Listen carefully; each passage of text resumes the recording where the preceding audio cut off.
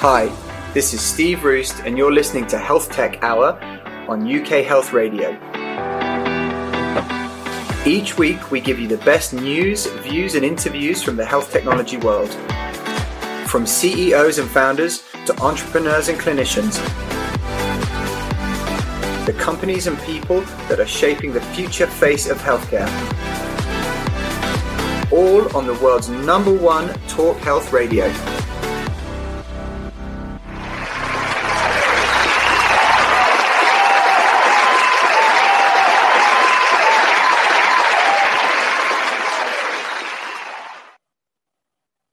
Hello and welcome to this week's Health Tech Hour on UK Health Radio, the world's #1 talk health radio.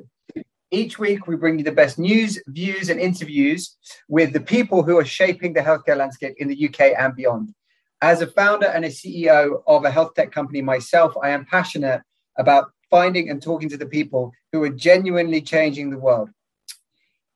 It's great to be back after a little summer break, after our hollybobs. And oh my goodness, there's been a huge amount of stuff that's happened since we stepped away from doing the last live show. Today's show is brought to you in partnership with PocDoc.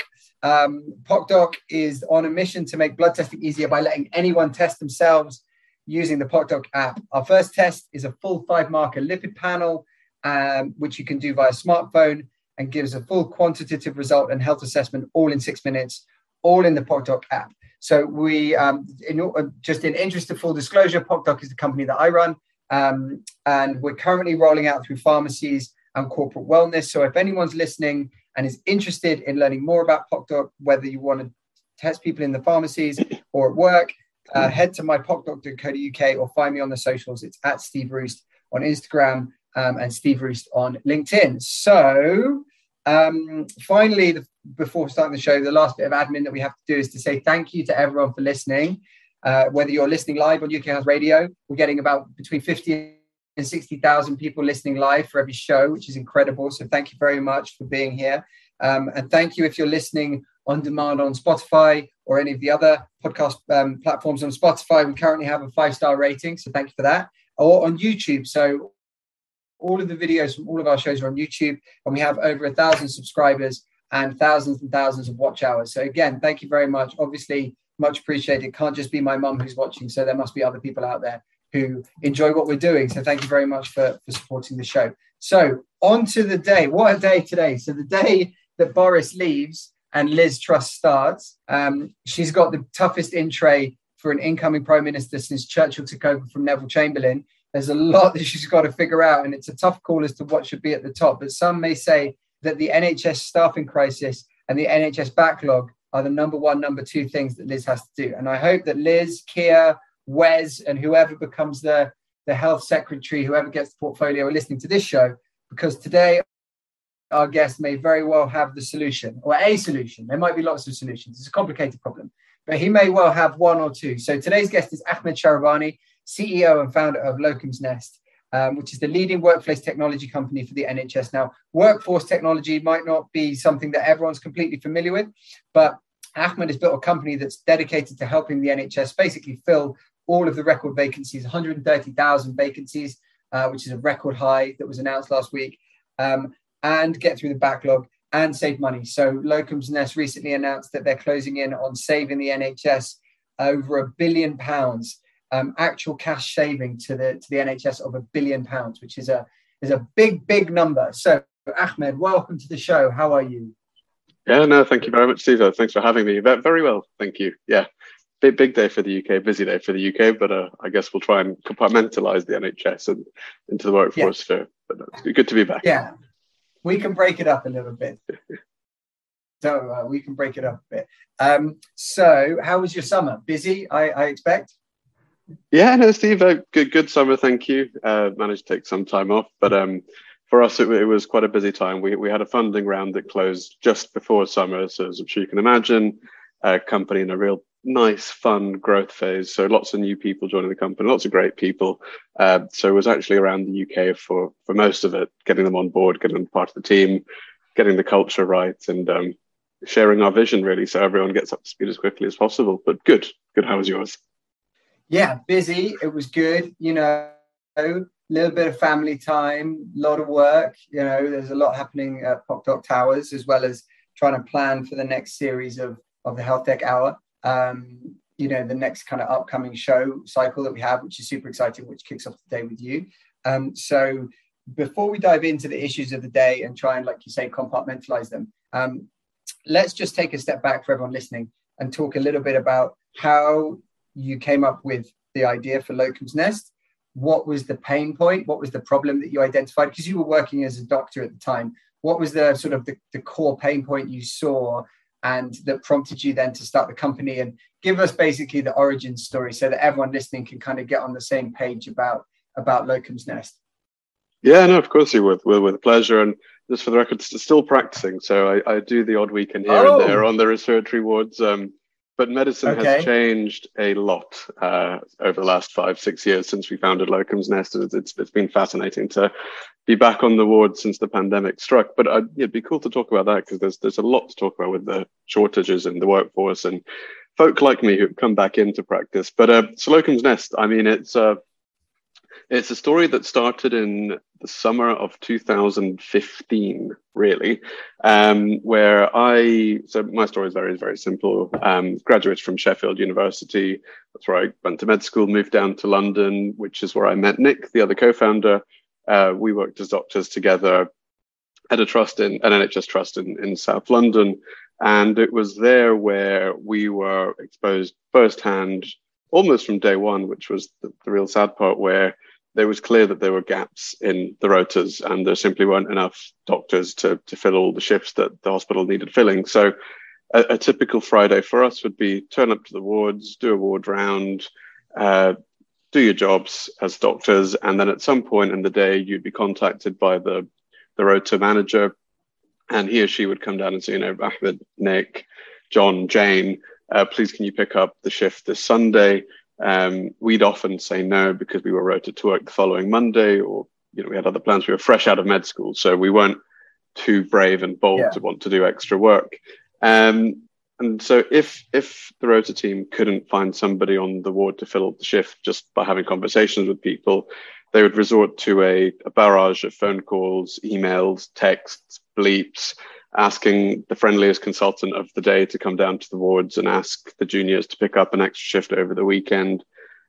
So quite a time-consuming process, and sometimes it didn't feel very fair having your arms twisted. Yeah, I can imagine. And because obviously doctors, there are lots of different. This is going to sound so stupid. There are lots of different doctors' specialties and things like that. Was your experience completely common across everything? That little vignette was happening every day, everywhere, across the board, in effect, or not really? Absolutely. There are shortages in the NHS at every grade, every specialty, every trust in the country. So this isn't unique. I mean, we were working on a general surgery firm at the time, which is one of the larger departments where you'd think it would be the best staffed, but this was a global issue across the UK. This was back in 2015. So has there kind of has this, again, I don't know how far to go back, but has the health service sort of always been understaffed versus optimal staffing levels? Or has there been a point where it was okay and then from that point it's gotten worse? Because obviously, for a really quite a long time now, people have talked about these shortages. So I just was interested, what your view would be on that. Of course. And look, Steve, I'm not a politician.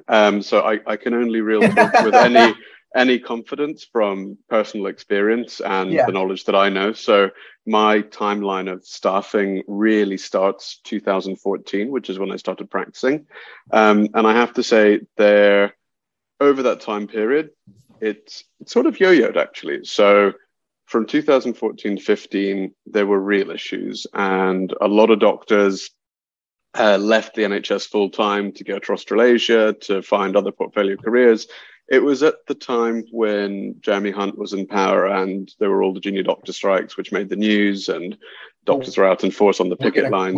We're gonna come back to that because I want to go into. Sure. Yeah. No. Of course. For sure.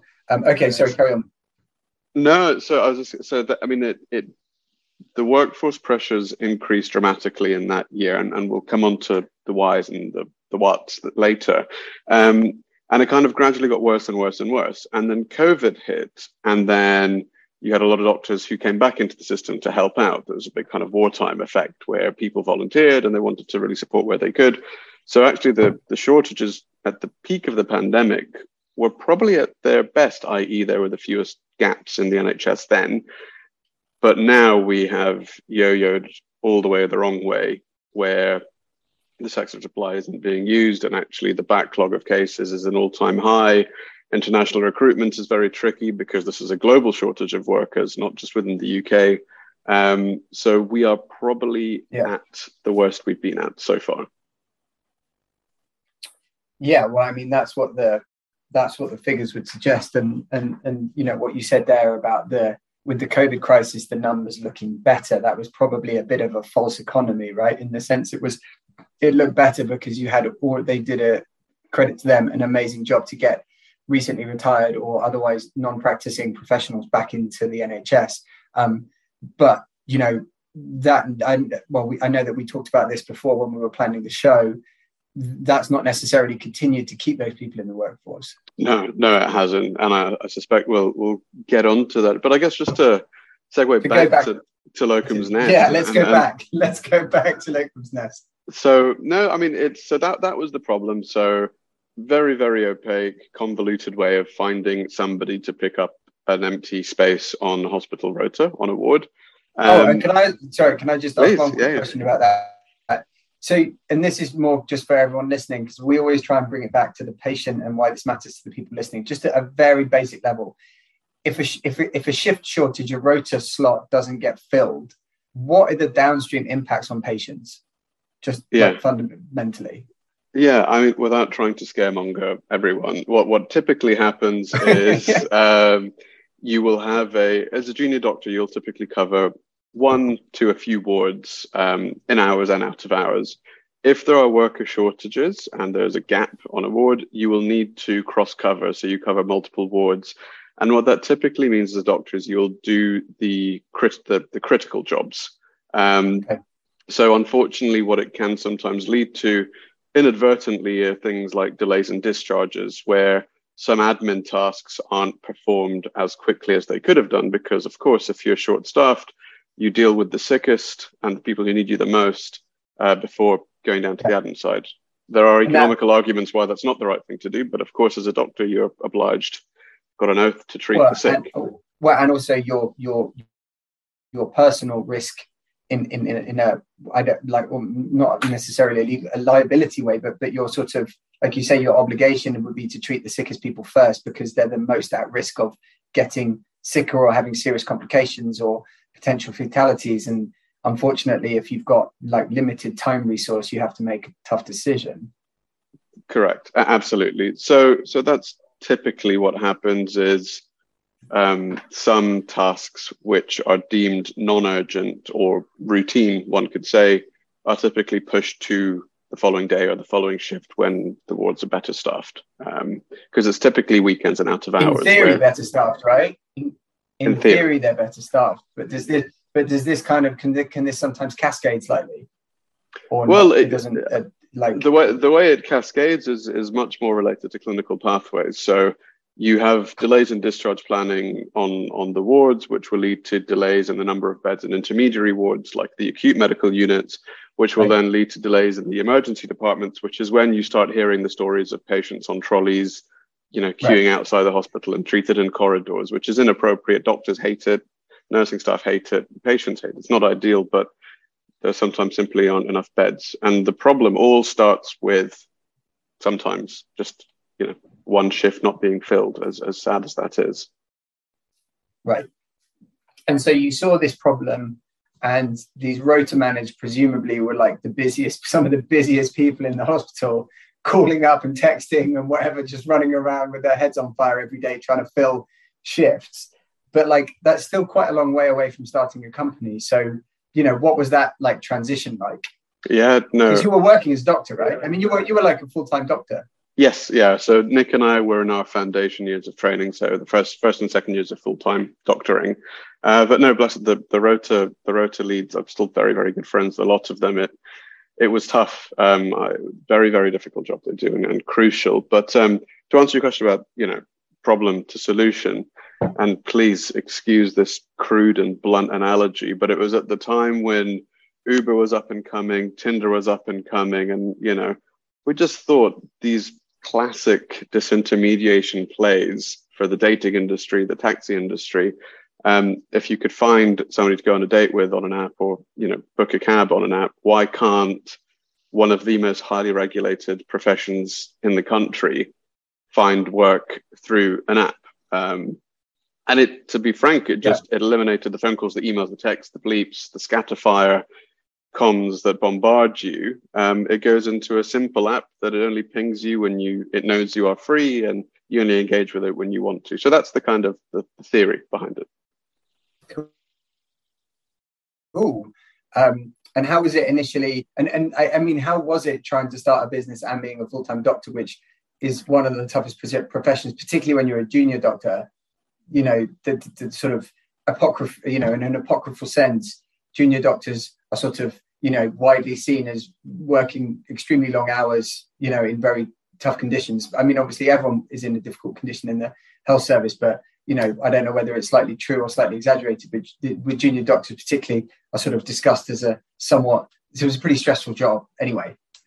Yeah, no, I'd say very stressful, but very rewarding. And back in 2015-16, it was prior to a lot of the new rota regulations. So we were working, 24-hour shifts on the wards, have a day off, work the following 24 hours, a few hours sleep. And I remember to this day the number of springs the hospital beds had for the doctors, just where they prodded. It was tough, but I was very fortunate in the sense that I had a very, very supportive medical director and human resources director, where I had some admin time, even as a junior, and some e-learning time where I could dedicate to this. And they were incredibly helpful and supportive. And, with tech, you do what you can.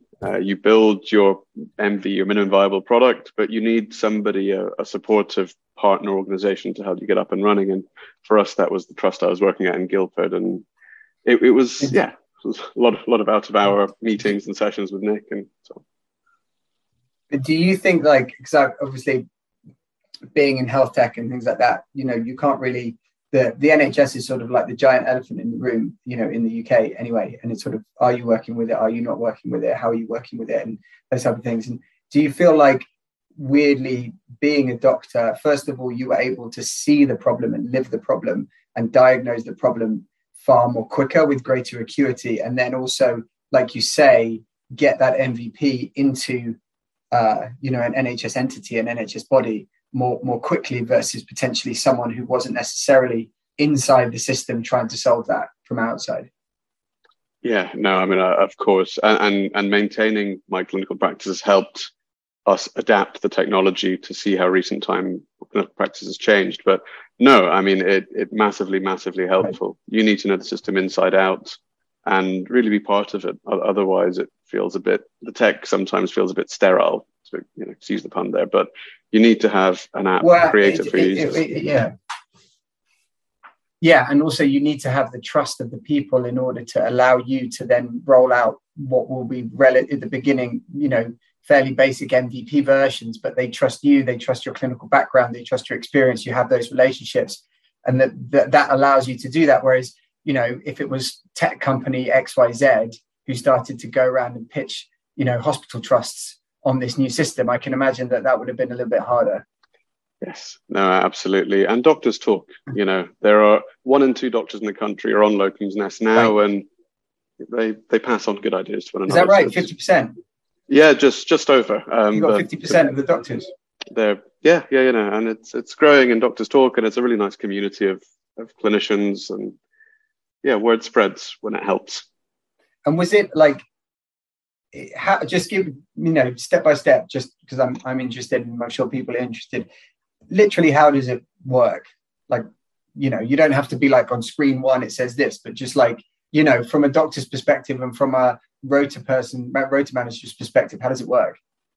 Yeah, so I guess it's two elements. So the rota manager side of things, they've got their platform where they have a very, very easy way to publish their vacancies that they have on their rotas. It takes seconds as opposed to minutes or hours with the old school way of doing things. With the doctors, every doctor has a unique profile. We link in with the General Medical Council, which is the main kind of professional body in the UK. And I'm talking just doctors here, but all NHS workers are now on locums, nurses, AHPs, etc. But if we just use doctors as the example, they download the app, it pings to the GMC. They have a profile that's auto-populated to some degree, and they add the nice bits to it. And then the app will detect their specialties, their grades, and will show them shifts that match exactly what they want. It'll link into their calendars, their rosters, et cetera, et cetera. So it's just a very, very easy way for a doctor to find work where they want, when they want. And they're helping the NHS because we're not a locum agency. We're connecting NHS doctor to NHS shift. Right. Oh, that's interesting. So you're keeping everything within the system. Correct. Yes, we are not a locum agency. A lot of the savings that we've alluded, which is approaching the 1 billion mark now in pounds sterling, are shifting workers back into the system, so back into the NHS. And I'd love to talk about how we're now working across NHS Trust borders and boundaries on how, if you're a doctor at one NHS hospital, you can now pick up shift at your neighbouring hospital without having to jump through lots and lots of hoops. So it's putting the end back into NHS. We're going to we're going to get into that, because I remember that from our last chat where up until it sounds like you've broken down this barrier, but I'm sure very few people listening, maybe they didn't know this, but it was very, very hard. Let's say if you lived in Buckinghamshire, but you wanted to work in Oxfordshire, which are next to each other. And, I used to live on the border of those two counties, and you could cross between them in a few minutes. And it was from Stoke Mandeville to the John Radcliffe was maybe 45 minutes in a car. You would not have been able to do shifts in both of those as a doctor, right? Or you couldn't have done it very easily. It was very difficult, if not impossible. Very difficult, and done in not the right way. It's interesting you mentioned those two trusts, but yes, no, I'm very happy. I can talk about it now if that works. Well, no, our producer is yelling in my ear that we have to go for a 2-minute commercial break, and then we will be back, because let's dig into this, and then Ahmed, you can tell us what on earth is happening with the NHS staffing crisis. What on earth is going on? So we'll be right back after these commercial messages. Sure. Thanks. UK Health Radio, the station that makes you feel good.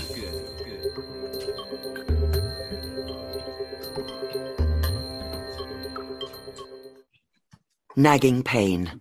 We at Algacells know that a small amount of the patient's own bone marrow and blood cells can treat many painful conditions with regenerative orthopedic therapy. This is an attractive treatment option for painful joints, back pain, sports injuries, and many other conditions. It may avoid the need for surgery altogether. Algacells, part of a network of 50 RegenX clinics worldwide, where over 60,000 patients have been treated and helped. Algacells. Life is more beautiful with less pain. A cancer diagnosis can be scary and stressful for everyone involved. Hello Love is a contemporary living space and well-being center in central London where anyone can come and learn about illness prevention and non-toxic practice. Inside, you will find a vegan restaurant, juice bar, and holistic dojo that encourage lifestyle changes to help heal mind, body, and spirit connection. Cancer patients are offered free sessions. To find out more, please visit us at hellolove.org. UK Health Radio, the station that makes you feel good.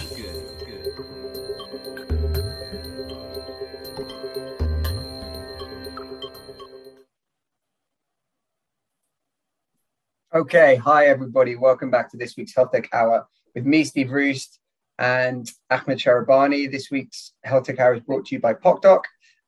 So Ahmed, before we start, we were going to talk about, or fundamentally, I think let's talk about the staffing crisis and how we got to this point. And I guess, well, let's just start there. Give me your view on what is going on, and then also obviously how Locum Nest is helping. But set the scene a little bit, because the headlines don't look good, and I think people's experience on the ground isn't that great either, at the moment. So what do you think? What are your thoughts?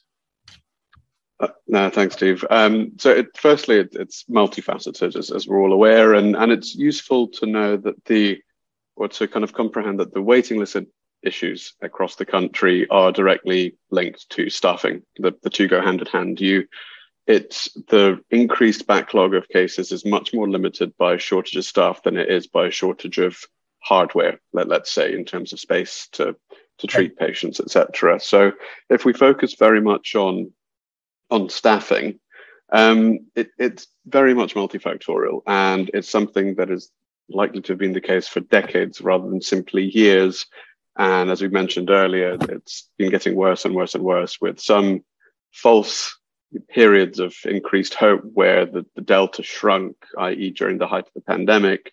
And now we are at an all-time low in terms of, we have the biggest gap delta in terms of supply and demand, and it's how we tackle it is the key problem here.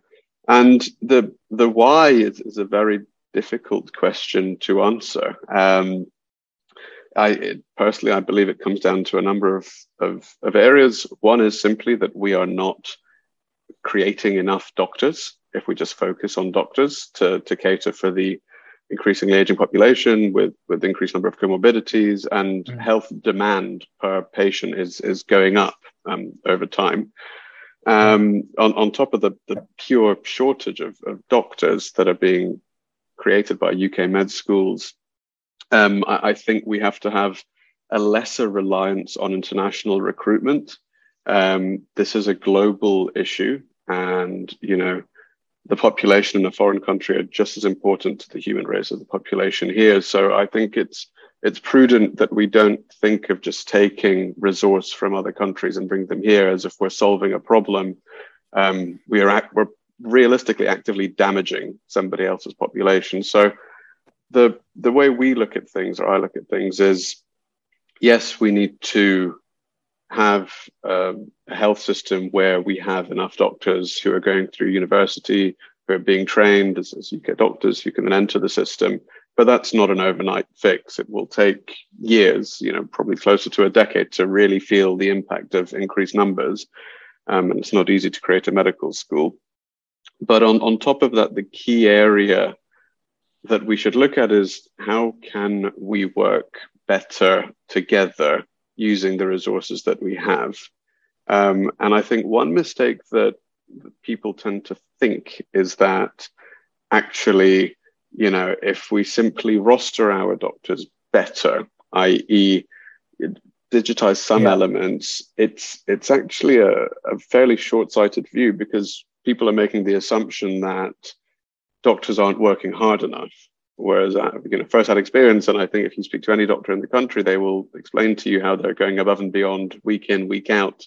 So actually, in some ways, by making things more rigid, you might exacerbate the problem, because you will then realize a worse scale of the problem. So one thing that we are looking at is some NHS hospitals are better staffed in others. Certainly, you might have a better staffed cardiology department in one hospital, and then a relatively poorly staffed gastroenterology department in that same hospital compared to the neighboring hospital. And I won't name any, because I don't want people to think I have any underlying knowledge of them, but Hospital A and Hospital B. And at the moment, Hospital A and Hospital B would typically compete with one another. As you alluded to before the break, there is no way for a Hospital A doctor to work a shift at Hospital B without having to jump through lots and lots of hoops and lots of hurdles. Totally bonkers. It's disappointing that that's where we are. And we've mentioned a few times, NHS. How did we get to that point? Is it just that's how the system grew up? It's how the NHS is.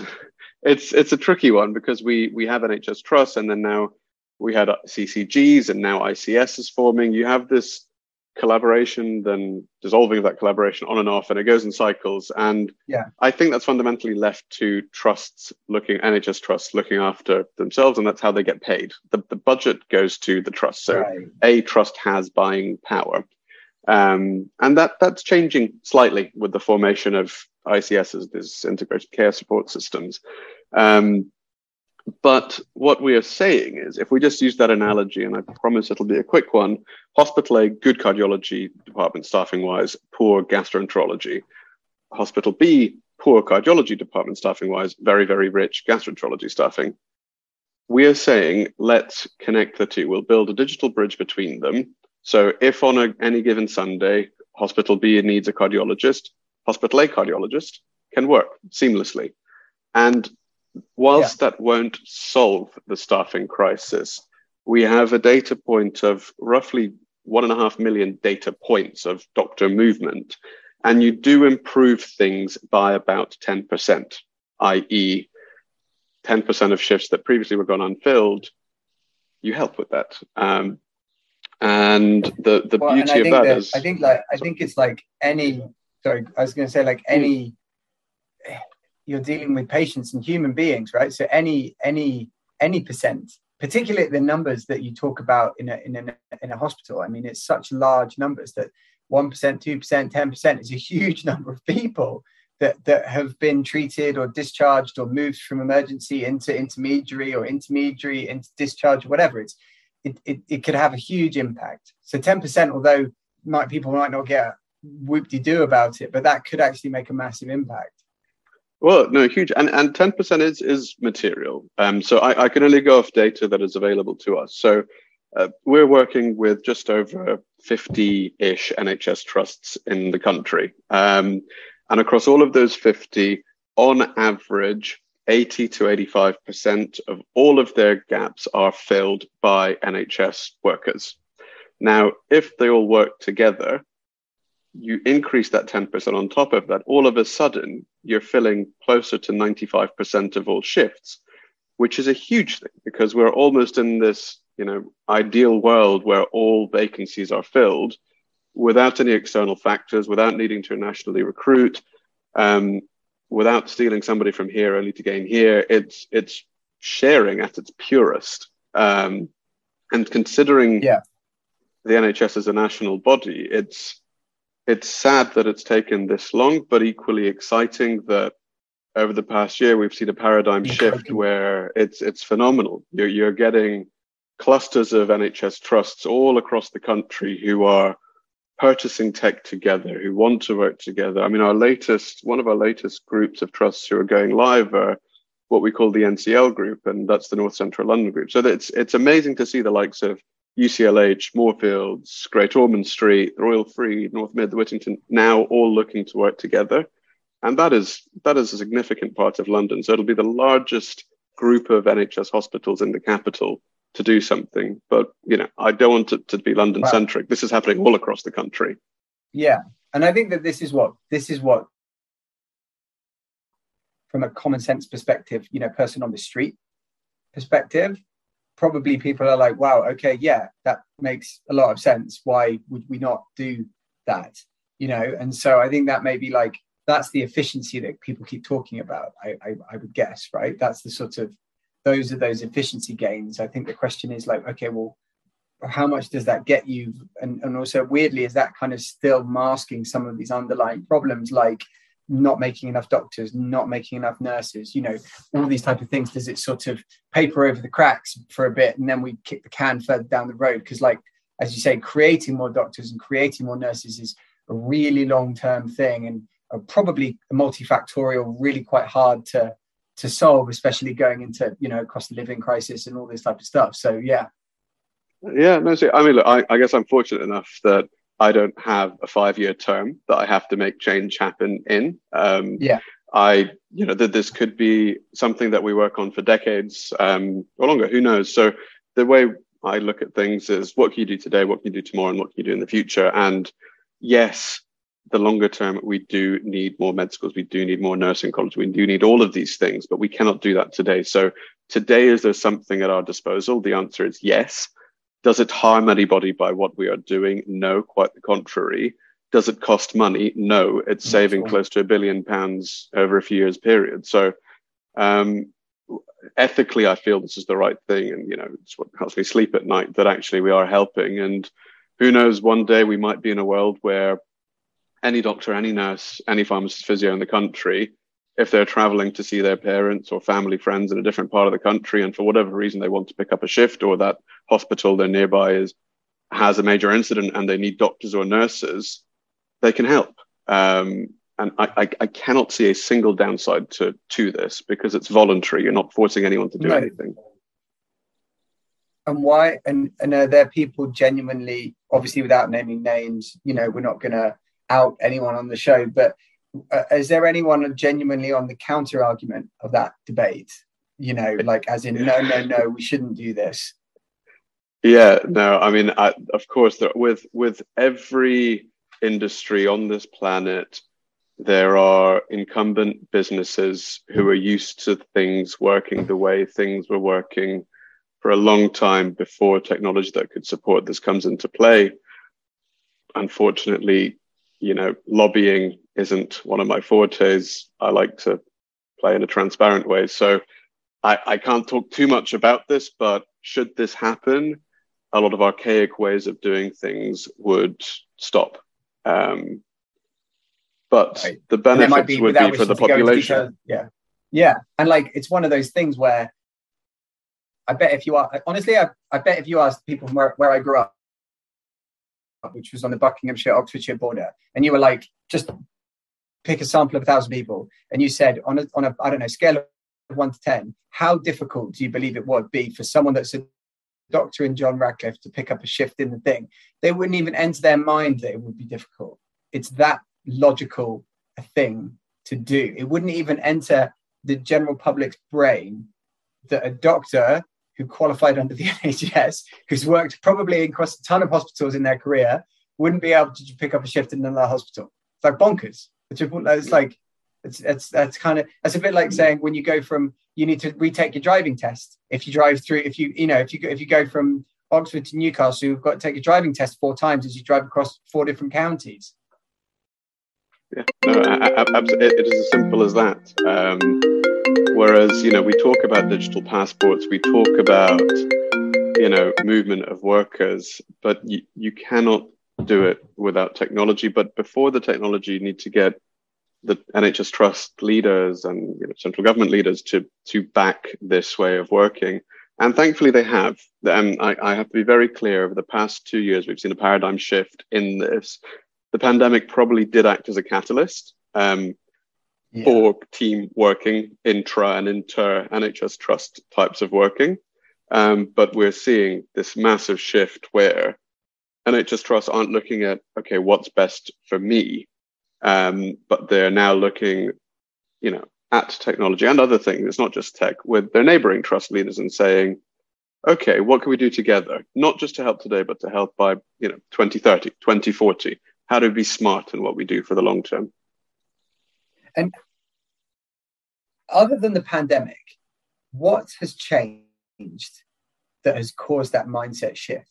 Because that is a big mindset shift to suddenly starting to be, however much the NHS loves a 10-year forward plan and 12-year plan and a 5-year, all of that good stuff.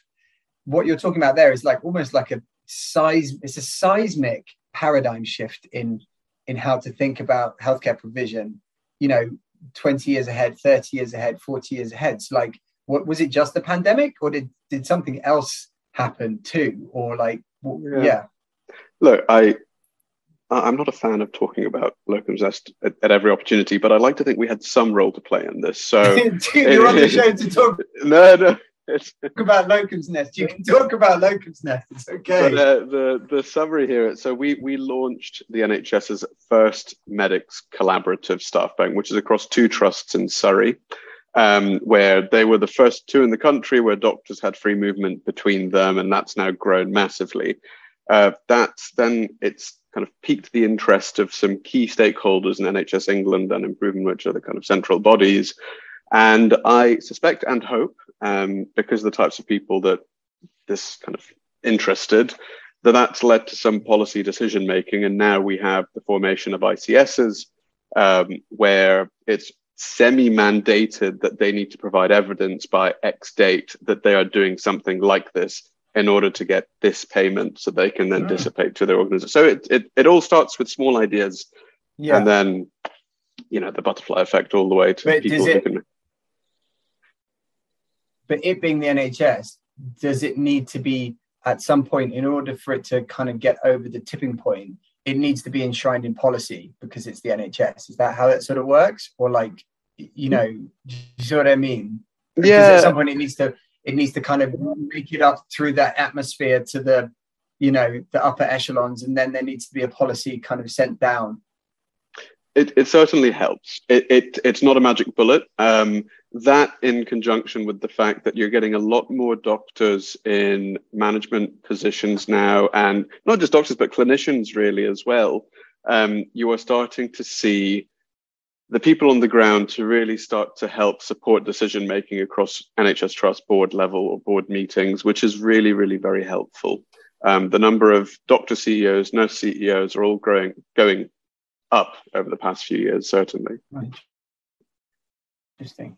Well, that might have some, I would suspect that has something to do with it. I think that's probably another one of those things that the general public doesn't realize about another change that's taken place, that actual clinicians are moving across and up into the management of NHS entities, which is definitely going to make a difference. Yes, no, absolutely. Right. We're going to do another 2-minute break, and then we're going to come back. And there's a few things I want to kind of cover off, particularly around the old junior doctor crisis, and then, a few things here or there just to pick up on some other things. But we'll be back in 2 minutes with Ahmed Shahrabani from Locum Nest. UK Health Radio, the station that makes you feel good.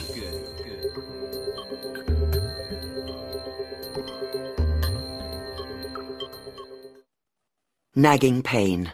We at Algacells know that a small amount of the patient's own bone marrow and blood cells can treat many painful conditions with regenerative orthopedic therapy. This is an attractive treatment option for painful joints, back pain, sports injuries, and many other conditions. It may avoid the need for surgery altogether. Algacells, part of a network of 50 RegenX clinics worldwide, where over 60,000 patients have been treated and helped. Algacells. Life is more beautiful with less pain. A cancer diagnosis can be scary and stressful for everyone involved. Hello Love is a contemporary living space and well-being center in central London where anyone can come and learn about illness prevention and non-toxic practice. Inside, you will find a vegan restaurant, juice bar, and holistic dojo that encourage lifestyle changes to help heal mind, body, and spirit connection. Cancer patients are offered free sessions. To find out more, please visit us at hellolove.org. The station that makes you feel good.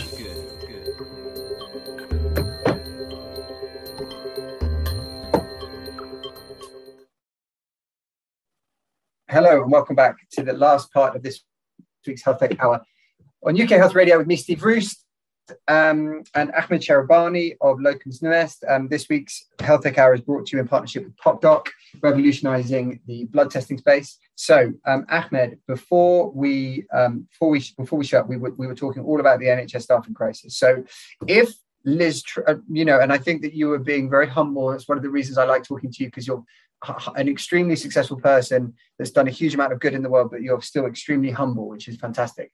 And not wishing to put Locum's Nest sort of front and center when you've obviously had such a huge impact in this area. But if Liz or any of the leaders of the NHS, I mean Liz Trust, I don't know her, I don't know why I call her Liz, but if she's listening, or if anyone is listening, what would you want them to do now I know it's multifaceted, right? But like, what are the 1, 2, and 3 things that you think should be done in the shortest period of time to try and exacerbate this thing, to use your model of what can I do today, what can I do tomorrow, and then there's the longer term? Yeah. What can you do today is listen. Listen to the clinicians, listen to their pain points. I was out of clinical practice for just over 4 years, and when I came back, my word, that things change. So the knowledge that people hold on to from their time a few years ago, or the connections a few years old, is very different to today. So if I were Liz, I would spend my first few days, weeks listening to clinicians, not just the leaders, but the people on the ground too, to understand what they feel is going on. There will be a lot to chew on. Can't advise on all of them, but if I wanted quick wins as the Prime Minister, and immediate, felt benefits by the UK population, general public. I would mandate that if you're a doctor anywhere in the country, or a nurse, or a pharmacist, or a physio, anybody who works for the NHS in any capacity, I want to make it my objective to make it as easy as possible for you to cross-cover shifts across NHS trust boundaries. The technology is there to do it. It's not just us, although we are the best, of course, I'll say that. But there's plenty of others out there that would do it. But you will immediately, even before this winter, and winter is going to be difficult this winter, see an impact, not just in financial savings, but in clinical outcomes. And this is a zero risk approach until somebody tells me otherwise. But I've been doing this for 6 years now, and nobody's told me a reason why this is a bad idea. No, I mean, again, it's like, I think that's very clear. And I think that without wishing to turn this into a, some sort of, I don't know, tittle-tattle show, I think that this is my opinion, just opinion of one, is like the people that are probably against what you're talking about either are just so into their own process that they've been doing for so long that they just, change is difficult, more from a systemic concept that all change is difficult, and any deviation from what they've been doing or what's been happening for 10 years or 20 years is a deviation from the norm, and therefore it has more friction than not doing anything, or at least more friction to begin with, and then it will ease off. Or there's some kind of vested interest, right? There's probably a whole bunch of other companies out there, temporary staffing companies geared around, hiring foreign workers to come into the UK to fill positions. There's probably a huge amount of that type of stuff that gets threatened by this, who may or may not have their little paws and claws into different bits and bobs. Again, I won't ask you to comment on that because I know that you won't, but that would just be my take as data point one. Yeah, Steve, I plead the fifth. But I plead the fifth on this, but no, I'm not saying anything because I think most listeners will probably know you're absolutely right, and it's not just in the health industry; it happens everywhere. And right. Unfortunately, when companies scale and they have the fingers in a lot of areas, then it's tricky to break that because the people in high places typically will know them. So it really takes very, very powerful data and arguments, which we are generating. £1 billion is difficult to dispute. So it's insane. matter of time. And the amazing thing about that number is that that's NHS workers into NHS positions. It's within the system. Like it's not like sourcing other people at a cheaper price and bringing them in, and therefore you're saving because you're cleverly hiring in people at a lower band and blah blah blah. It's literally more efficiently using the resources that exist in the amazing NHS that we have in a way that then still saves money, and also then at the end of the day actually helps patients, right? Because these shifts being filled, that's patients that are having a better experience or an experience or being treated or however you want to. I think that's what really gets me about some of these. I think people get. I think now there's a bit of saturation about this 130,000 or 120,000 or 140,000 vacancies or whatever it is.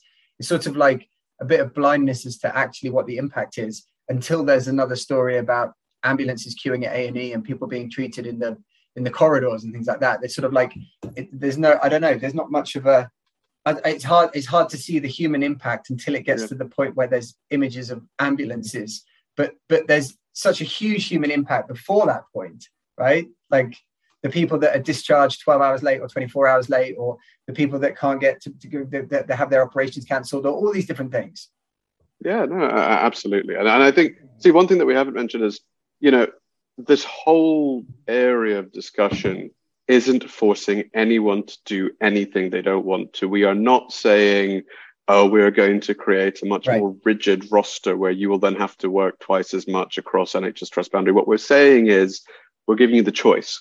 And when people have the choice in every walk of life, they will feel empowered. They will likely do a better job. They will be more productive, and they'll want to learn. So that's kind of a key area, the kind of wellness and well-being side of things that people ignore, because as you say, it's easy to focus on the numbers. But actually, every doctor that you support, every nurse that you support will end up, impacting 30, 40, 50 patients a day, who will then impact, 100, 200 of their family members every day. So it cascades in such a beautiful way, but it starts so simple. Absolutely. And, people are scratching their heads about how do we get more doctors and things like that. And it's like, well, hold up a second. Why don't we just use the doctors that we have who already want to work, who are actually up for more shifts or different shifts, or let's just try and put them into places where they can work. Why don't we do that? I think that makes total Steve, sense. Let's switch slightly just to begin with. Sure. No, just on that note, I wasn't sure which way we're going to go, but there are, in a very, very blunt way, there are 10,000 doctors in the country right now who want to work more, who cannot, who did help during the pandemic. And I think, if I was coming into a position where I could help, I would speak to the likes of Health Education England and really work with them to say, why aren't we supporting these doctors? And I don't know if we have time to discuss this at length, but I'll be guided by you. There's a lot to be said here. Go. Go for it. I think this is another one of those things that we talked in the pre-show about this, and this is another thing I think that deserves more attention. So go for it. I think it's really interesting.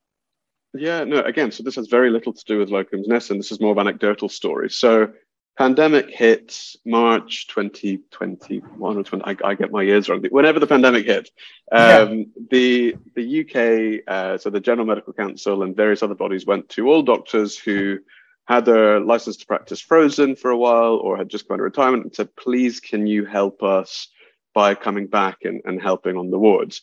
And it was amazing. Nearly 10,000 doctors said, yes, we'll help. But even then, there was very, very little guidance. It was each to their own. So I was one of them. I ended up spending a lot of time with old friends who would defrost my medical knowledge, and I would dive into the deep end with trying to learn what the latest clinical guidelines were.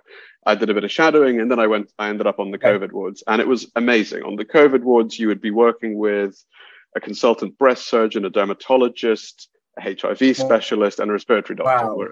And it was a real wartime effort where there was a big familial feeling, the firm feeling of being a doctor came back into play. And, we had a great time, as doctors, because we felt so supported. That's something that's been lacking in recent years. And it felt like we were, as clinicians, more policed rather than empowered. But that aside, COVID was very, very difficult. As a junior doctor, you'd see way more deaths in a day than you'd see in a year. And it was very, very tough emotionally and personally, but you dealt with it because you had that supportive family around you.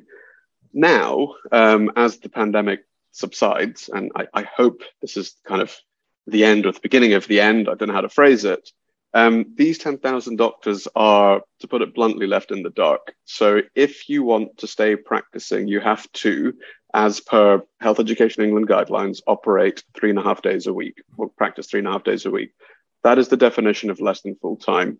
And we live in a very different world now than we did 20 years ago. And a lot of people would see that as a full-time job, 3.5, 4 days a week, But by full-time, you mean that's as much as they are able to work, right? They have other obligations, they have children to look after, they're semi-retired, whatever it is, but they want to work to the fullest capacity of their ability to work.